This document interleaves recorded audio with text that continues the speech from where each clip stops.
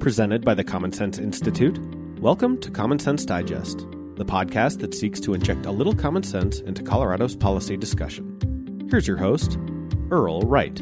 Welcome to Common Sense Digest podcast. My name is Earl Wright, and I am chairman of the board of Common Sense Institute and your host today. This is not this show's first conversation on housing affordability. On several occasions, I've had the pleasure of interviewing different guests to talk about the scope of the problem and different solutions.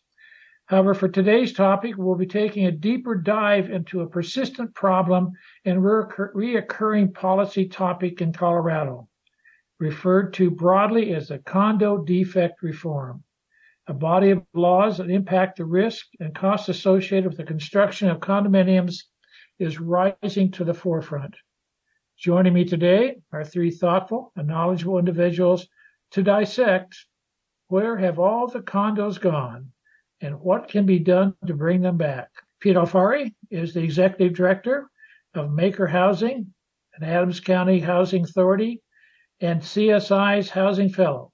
He recently authored a report titled The Decline of Condominium Construction in Colorado, Addressing Litigation Reform to Alleviate the Housing Affordability Crisis. Peter, welcome back to the show. It's great to be here, Earl. Thanks for having me. It's always good to see you and participate, Peter. Also joining us, Ted Leighty, the CEO of Colorado Association of Home Builders. Ted has been an outspoken advocate for reforms that address housing affordability and condo construction litigation reforms specifically. Welcome, Ted. It's good to see you again. Earl, good to be with you again. Thanks for having me back on. You're welcome. And I'm also pleased to welcome a new guest to the show, Bruce Likoff. Bruce is an attorney with BCLP and represents a range of clients in the real estate and land use space. Welcome to the show, Bruce. Look forward to having you on board. Morning, Earl. Thanks for inviting me to the show to discuss such a critical topic for Colorado's future. Well, you're right. And let's get started. Peter, please set the stage for us. Listeners of this show will know that we face significant housing affordability challenges. What exactly is the issue surrounding condo litigation costs, and why does this topic stand out? Yeah, thanks, Earl. It's essentially the litigation environment is so fraught with risk due to the prevalence and scope and impact of construction liabilities impact on developers' ability to secure insurance based off of said litigation environment. And so essentially, condo development has grinded to a halt. It is a red flag warning hanging over the heads of all developers, and I'll say Coloradans as well.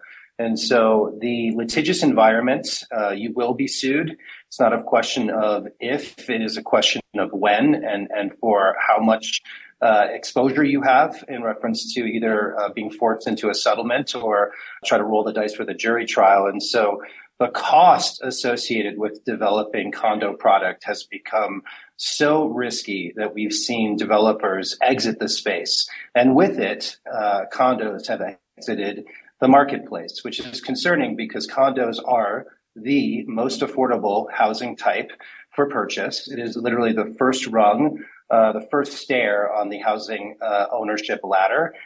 So with its disappearance, so has affordable and attainable home ownership for Coloradans. Ted, you're right in the trenches along with Peter with regards to the issue of building condos, and except you represent the industry as a whole, the housing industry. We've had this litigation for some time, and we've had the problem for some time. Help us understand what can be done now, if anything, and why now. This has been a persistent problem for years. Can we really do something now, prioritize it now? Well, I mean, that's the hope. I think that there's a growing demand out there among policymakers. The why is for all the reasons Peter just walked you through: the homeownership, the ability to build wealth, all of that. But the how is, trying to build a coalition where we think, that reflects all of those in the housing space policy, but also in the local government space, our civic and our business groups. You've shared with us as an employer, your worries of being able to house your staff, right?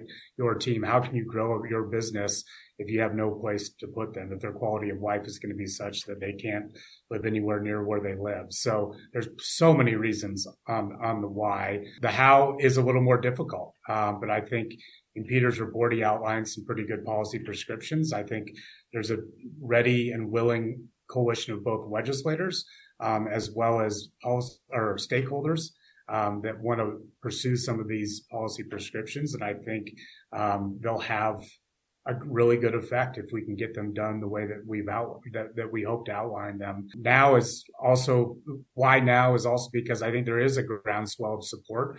I think the governor's conversation that he started, let's say, on Senate Bill 213 last year, got everybody thinking about, okay, if it's not this, what is it? I can tell you that you can't have a serious conversation about housing affordability if you don't also have construction litigation reform as a piece of that, because you won't get the for sale condominium product if it's not part of the solution. I want to push you on that a little bit if I could. In the report, it points out that the, quote, production condo type builders have left or evacuated Colorado. Do you feel that even if we were to do something, are we talking about things that could be done to get these larger builders back into the Colorado environment in a big way? Is there something that can be done beyond the 2017 legislation to get them back into the environment and building? Great question. And I'd start by saying, Earl, those companies never left the market. They just stopped building that product type. They stopped building condos pretty much wholesale from the production builder standpoint. We had one left that was doing it up until recently, and they found themselves in litigation again. And I don't think they have plans to go out there and build any more condos. So what has to change? What do you think something can change that turn that Something around? has to change if we want this product type to come back, and it's very important that this product type does come back. It helps us, with the supply of housing that we sorely need. And as Peter, eloquently outlined, it's a much needed product type for those to get onto the kind of the ladder of home ownership and that ladder of building wealth. That's the first rung, right? Oftentimes in most markets. Can something be done is the question. We think that it can. We know there still would be a narrow path for victory, but if we can outline issues, and I think we'll probably get into that, outline prescriptions of what we can address. Right now, we've got a litigation kind of problem, right? We need to find, it's kind of a construction defect resolution process. There's a defect in the resolution process, right, for these claims, that everything goes directly into litigation. If we can find other ways to resolve these disputes that both make the homeowner whole more quickly and provide a little more certainty in the risk profile for these types of projects for builders, I think more and more of them, yes, will come back into the market to build this much needed product. But it will take some time. Go ahead. Bruce, let's turn to you, because you've got a lot of perspective on this particular issue. You've represented developers who have faced the issues. With what Ted just brought up, you've tried to help them work their way through litigation.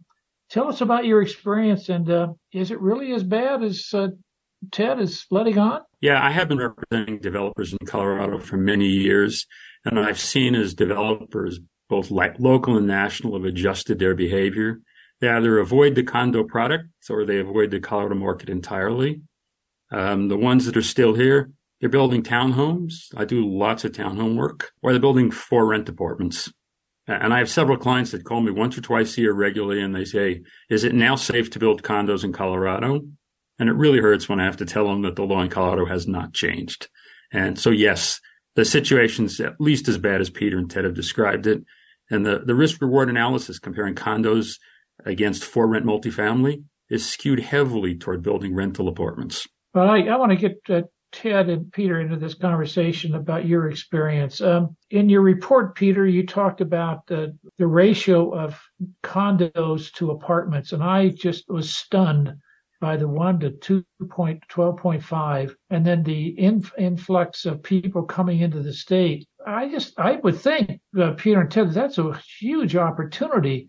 So what have we done to supplement the condos that aren't being built, or can we do that? The people are just moving into apartments. What's going on? Yeah, Earl, the data doesn't lie, and it's Coloradan consumers who are struggling and are aggrieved because of the litigious nature of the Colorado Construction Defect Action Reform Act.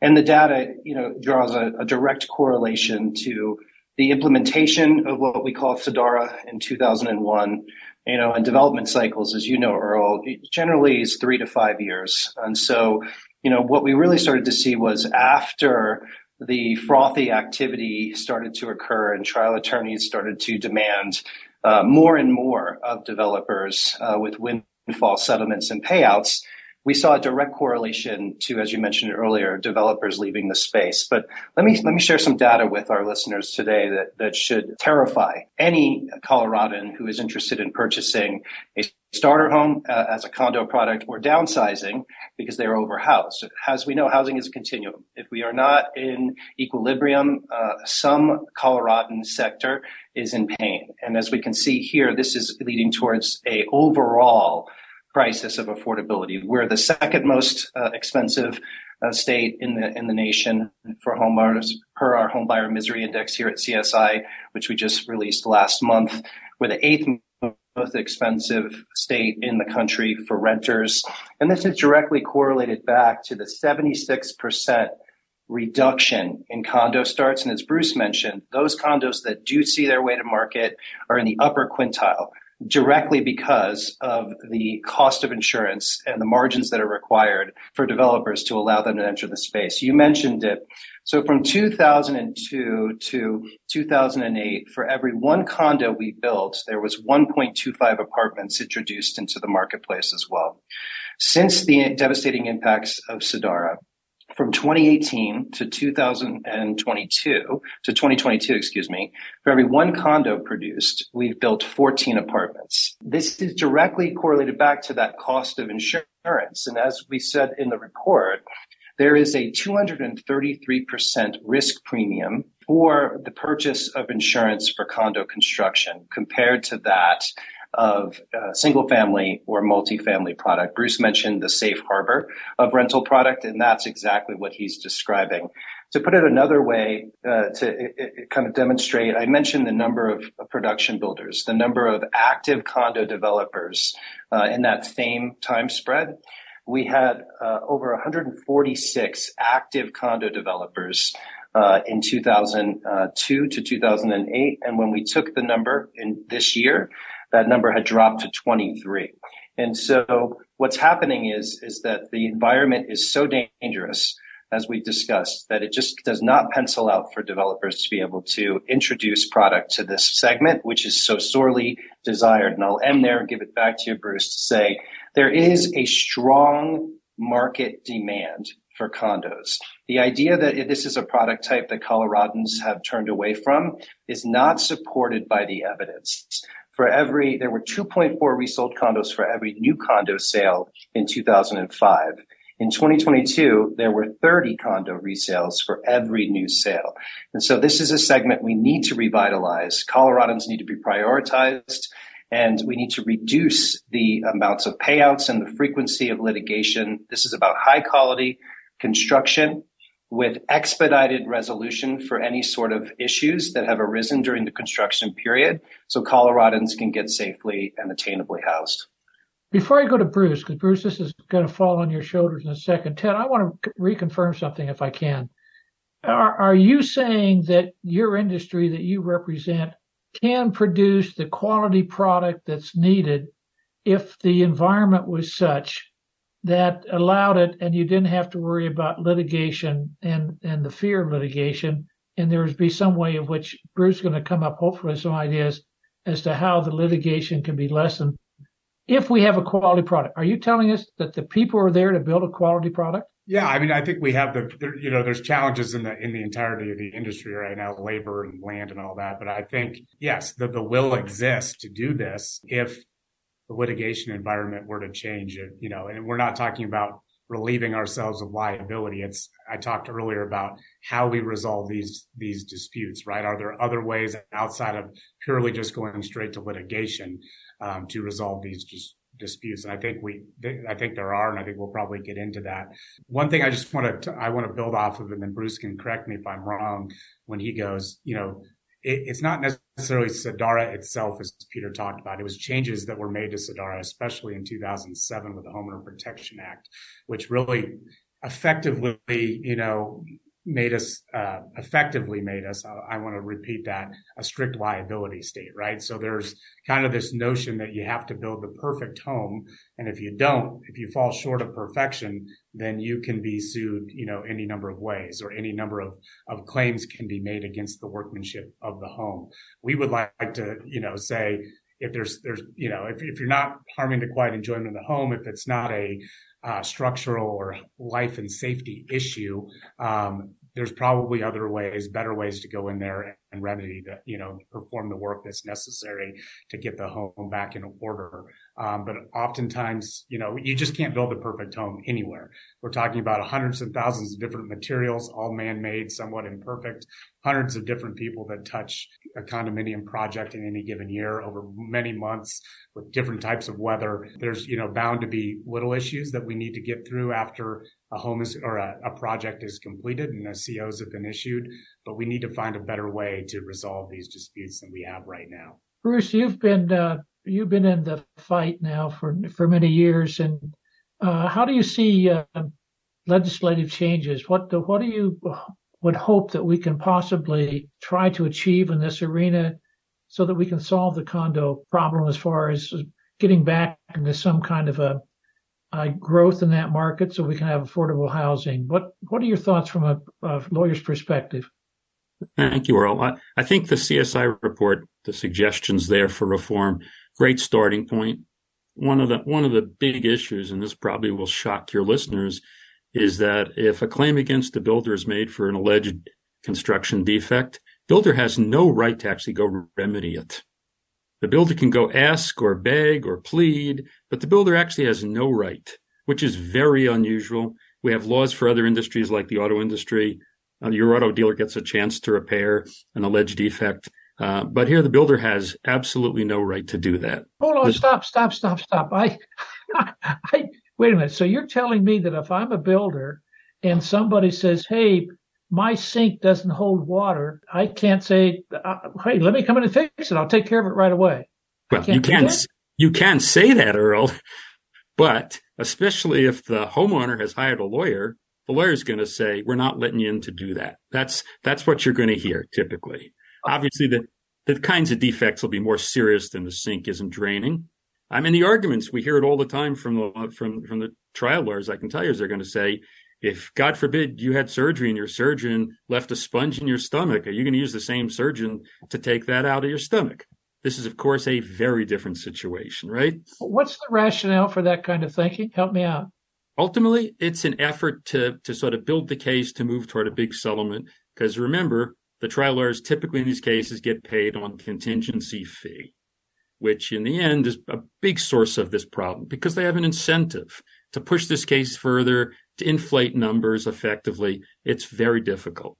And the poor homeowners in the middle, because in the end, the homeowner just wants their house to work.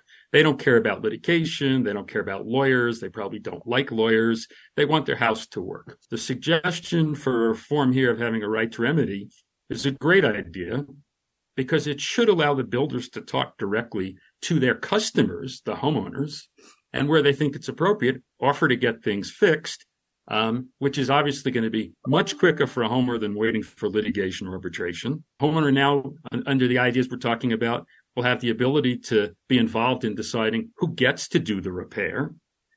We could talk about that more as to who's better to do it. It would be a huge advantage. I should say, just to be clear for the listeners, that whether any of these reforms will work, the insurance industry is going to look carefully to see what happens to the loss exposure. As you know, the insurance industry is kind of backward looking. They look at their risk exposure based on what's happened in the past. So we may pass some new laws. We may tell the insurance industry, these are fabulous, but they're going to say, show me. They're going to say, we got to see some experience that our loss exposure is going down before we lower rates or more companies come back in the market. We've got to start somewhere. And as we've already discussed, this is the time to start. Wow. Even if we come up with a solution, you're saying that the impact on the cost, which I believe Peter mentioned is like 5.5% of the construction cost is associated with insurance, and that's like 5 times higher than a normal house, if I remember the numbers correctly. All right, Ted, you're in the hot seat, buddy. You supposedly walk around down at the state capitol and represent all of the builders, and you can knock on the governor's office door, and he answers. What do you think is going to happen? What's the governor's office going to advocate for? And what do you think about the legislation that could possibly come out in affordable housing? Any chance for reform? I often say I thank the governor for creating the conversation in the legislature that he did last year. Whether you agreed or disagreed with Senate Bill 213, or you thought different, that bill should have been modified differently than it was before it ultimately died.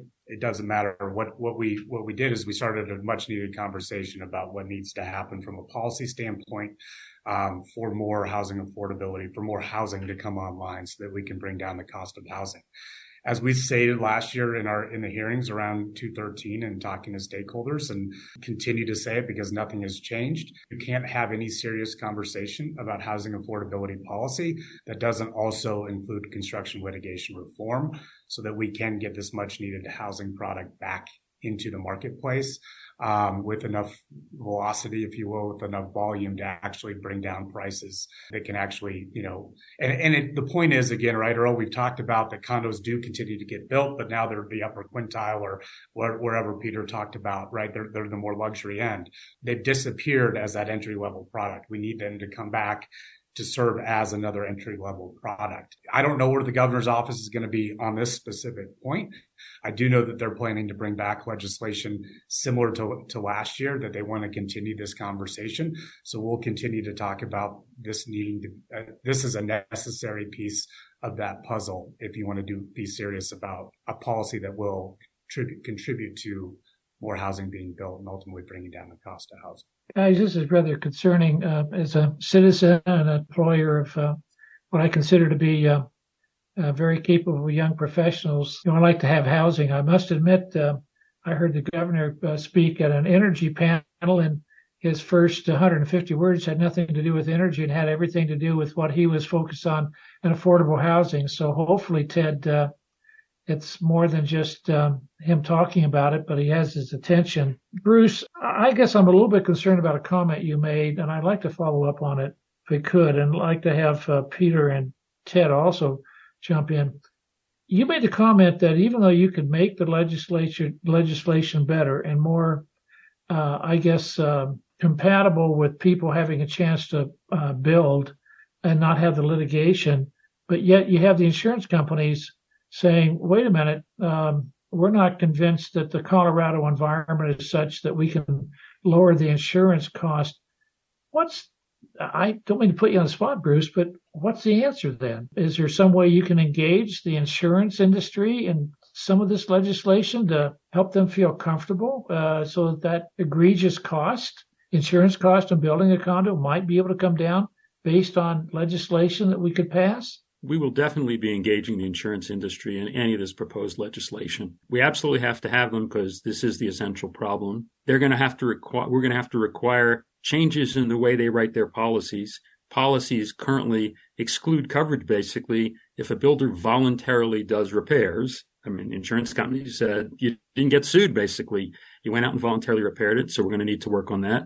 And you're exactly right. We're going to want the insurance industry to get behind solutions they think will improve their position quickly, not over an extended period. So that's definitely going to be happening. And the industry, what do they think? Okay, we talk about legislation. Do they think that we should get the industry, insurance companies, but who else should be engaged in helping come up with legislation, if anybody? Yeah, no, everybody, every entity, every man, woman that contributes to the construction and design, but also, right, the teachers union should be engaged because their teachers are often the ones that can't afford the police unions, the firefighter unions, the pipe fitters. Everybody has a stake. Every employer every group that represents employers, that has seen jobs fly over Colorado from California to Texas or somewhere in the Sun Belt because their housing is less expensive than us, or they have a more same kind of litigation environment. Everybody should be involved in this, the lenders for sure. I would say that insurance, back to the question on insurance, right? They've told us a number of times, you got to reduce the magnitude and the frequency of these claims. And that's how you'll get more underwriting in the marketplace. And that's what will bring down the cost of insurance. So anything we have to do has to be a focus. Our attention has to be paid to how do we reduce the magnitude and frequency of these claims, which is why, the report Peter authored looks at other policy prescriptions that would take us out of a litigation environment and bring us into whether it's a right to remedy or the delegable duties, or using the Middle Income Housing Authority and their ability to build units on publicly owned land. Anything we can do to continue to build where we can reduce kind of that litigation liability environment. Peter, is there anybody that's organizing the people like Ted just mentioned? Oh my God, that's a broad group of people. And the only people you didn't mention that maybe I didn't pick up on is Chamber of Commerce. I just saw the report that they put out. And my goodness, that is not a very favorable outlook with regards to Colorado's continual economic growth. And one of the cornerstones of the problems, Peter, was affordable housing. People just saying, hey, they can't afford to move their office or even grow their businesses in Colorado.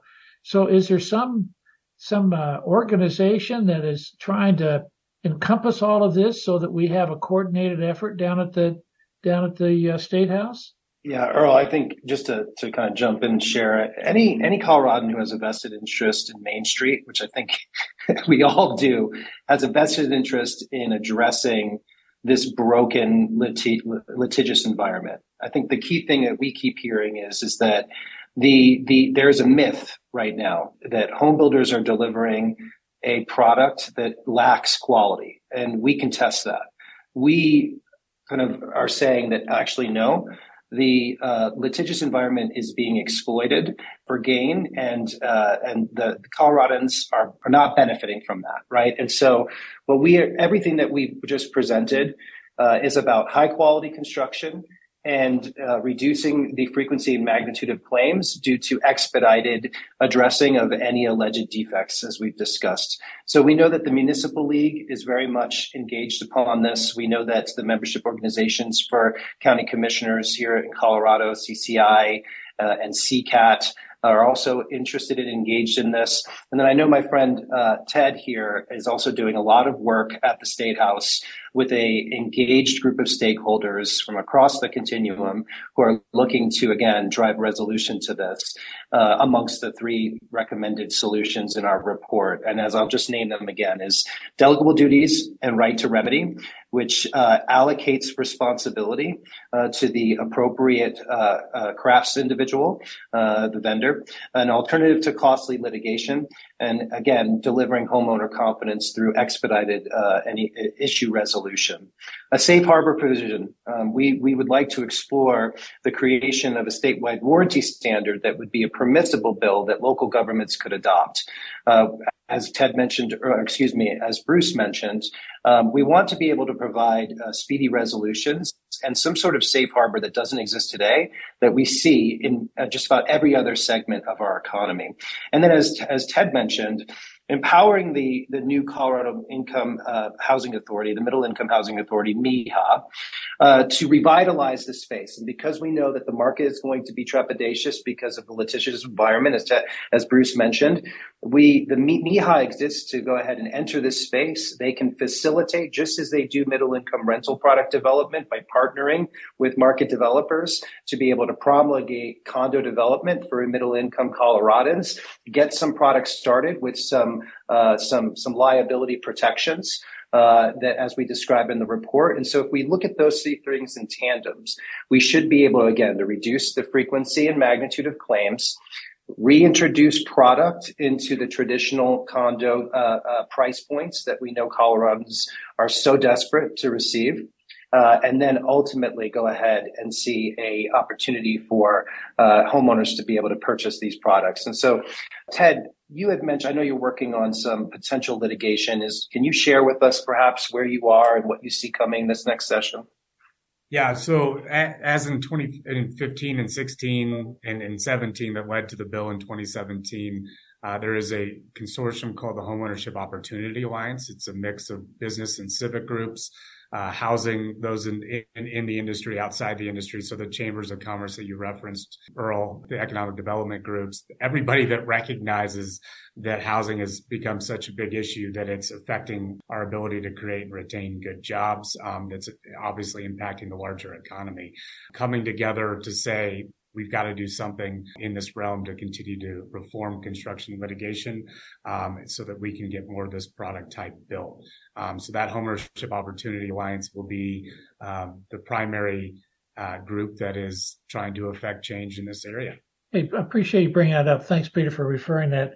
Peter, I want to go back to one thing so we better understand it, because I don't think a lot of people are aware of the Middle Income Housing Authority that you mentioned and how that might work. And from what I can see and what I've been able to read, I looked at their website, this is for rental housing. And so are you, at least what their website refers to as rental housing. How would you see that impacting condo development, and how might one go about working with them for condo development? Yeah, Earl, thank you for that question. I do have the honor of serving on the Middle Income Housing Authority Board. I want to share that with our listeners today. It would require a revision in statute. So during the Assembly, if the Assembly would run a bill to add to existing statute, granting the Middle Income Housing Authority the right to promulgate, just as we do with rental developments, in the for sale sector. And so ultimately, we would require legislation. It would not be that onerous, and it would act as a complement to MIHA's mission of delivering middle income, basically to Coloradans earning 80% of area median income, all the way up to about 150% of area median income in the high country. The sweet spot, the traditional segments that condos have served for decades, but no longer do here. And so it would be the same, Earl. MIHA would partner with private developers, nonprofit developers as well. MIHA would retain ownership of the land, as Ted had mentioned. And then at some point in the future, perhaps after the expiration of the statute of repose and limitations, MIHA would then convey said land to the HOA, and we would accomplish our mission of being able to provide attainable, safe, and affordable housing, be it through rental products, and now introducing the gold standard of home ownership, which we know is out of reach for far too many middle income and low income Coloradans. So we view it as a synergistic solution to, again, be first into the segment, so to speak, once again, be able to provide some product, and be able to revitalize said space. Ted, MIHA, Middle Income Housing Authority, if I read it correctly, is relatively new. Is that correct? It is. Peter can speak more intelligently about it than I can. But yeah, it is a rather new entity within state government designed to, attack the housing affordability problem using public resources. There's the real estate industry, as you know it, prepared to address, or I guess enter that way of getting into the condo development, or would you have to convince them to get engaged? I think too early to tell on that, Earl. I think there'd be plenty of folks that would want that kind of fee service contractor work to, work with MIHA to create that kind of product. But conceptually, I think it's, outside the box. I think all these big challenges, right? Whether it's energy policy, housing policy, healthcare policy, oftentimes are in need of a number of multiple different solutions. So in that regard, that's something that I would love to learn more about and try to help hash out. I unfortunately was at a University of Denver seminar. When I say unfortunately,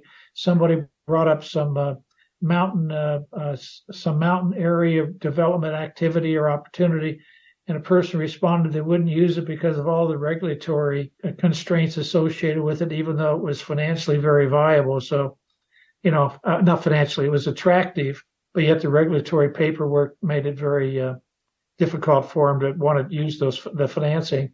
So hopefully that's not the case here too. Hey, I want to thank all of you for joining me. Bruce, the fact that you're there and you've seen all of the litigation and dealt with it, and the fact that you think that there's some way in which we can somehow turn this around and get condominium construction going again, I must tell you, you've made me feel a lot better than where I was when I began this podcast. And thank you for all of your efforts. And also, I want to thank you for getting engaged and seeing how the legislation can possibly change, because, boy, you really know about it. Peter, you're right there in the trenches, and you've been an advocate for what we need to do, and the thoughtfulness of which you put the study together. We are indebted to you at CSI, as is the public. And Ted, you're holding a lot of hands out there and trying to make certain that the folks down at the Capitol understand, what reality is with regards to your folks and what they can create. But all of you, thank you so much. And you add so much to the dimensions of our state economy with everything you're doing to help us solve this issue. Any last comments? Sure, Earl. The governor ought to be a strong ally on this effort, because his whole focus last year in increasing housing was more density, and the products that are going to create more density are going to be condominiums. Thanks, Bruce. Peter, any last comments? Yeah, we can't abandon starter home creation. We cannot abandon this critical sector. The data doesn't lie. And I'll also share that to my friends that develop deeply affordable rental products. If you care about stable housing and affordable housing for extremely low-income Coloradans, you care about construction litigation. For every Coloradan who is overhoused in rental housing because they cannot find an affordable and attainable home ownership product for them to move into, it proportionately impacts our extremely low-income Coloradans. And so while this may seem like it's an adjacent sector or segment, actually it is synergistic with our overall goals of housing every Coloradan, regardless of income. Thank you, Earl. Appreciate it. Thanks, Peter. Ted, any last comments? Sure. And again, thank you, Earl, for having me back on with you. It's been a pleasure. Peter talked about the housing continuum. I think it is broken. And I think it's largely because we have the issue that we've been talking about today, that we have not fed the market with enough starter product or first-time homeowner, multifamily for sale or condominium product. Dr. King talked about the fierce urgency of now. Obviously, he was talking about civil rights. I think this is a pretty big issue in this day and age. Where do we house our fellow Coloradans? So I think we, need to take the fierce urgency of now. We've got a huge critical mass of those that want to do something on housing policy. And as we've talked about throughout our time today, this is a necessary piece of any housing policy that will bring about more housing supply. Ted, thank you so much. I want to remind everybody that Peter's full report, which I would encourage everybody to take a look at, is on commonsenseinstituteco.org, www.commonsenseinstituteco.org. It's really, once again, Peter, thank you. It's really a very thoughtful report. To all of you, thank you so much. And to our podcast followers, thank you for listening. Thank you for listening to the Common Sense Digest. For more on today's topic, as well as our research on the most pressing public policy issues facing Colorado, please visit commonsenseinstituteco.org. The preceding episode, along with all others, is available on podcatchers everywhere, or on our website under the podcast tab. Our technical producer is John Ekstrom and Deft Communications. This has been a production of the Common Sense Institute.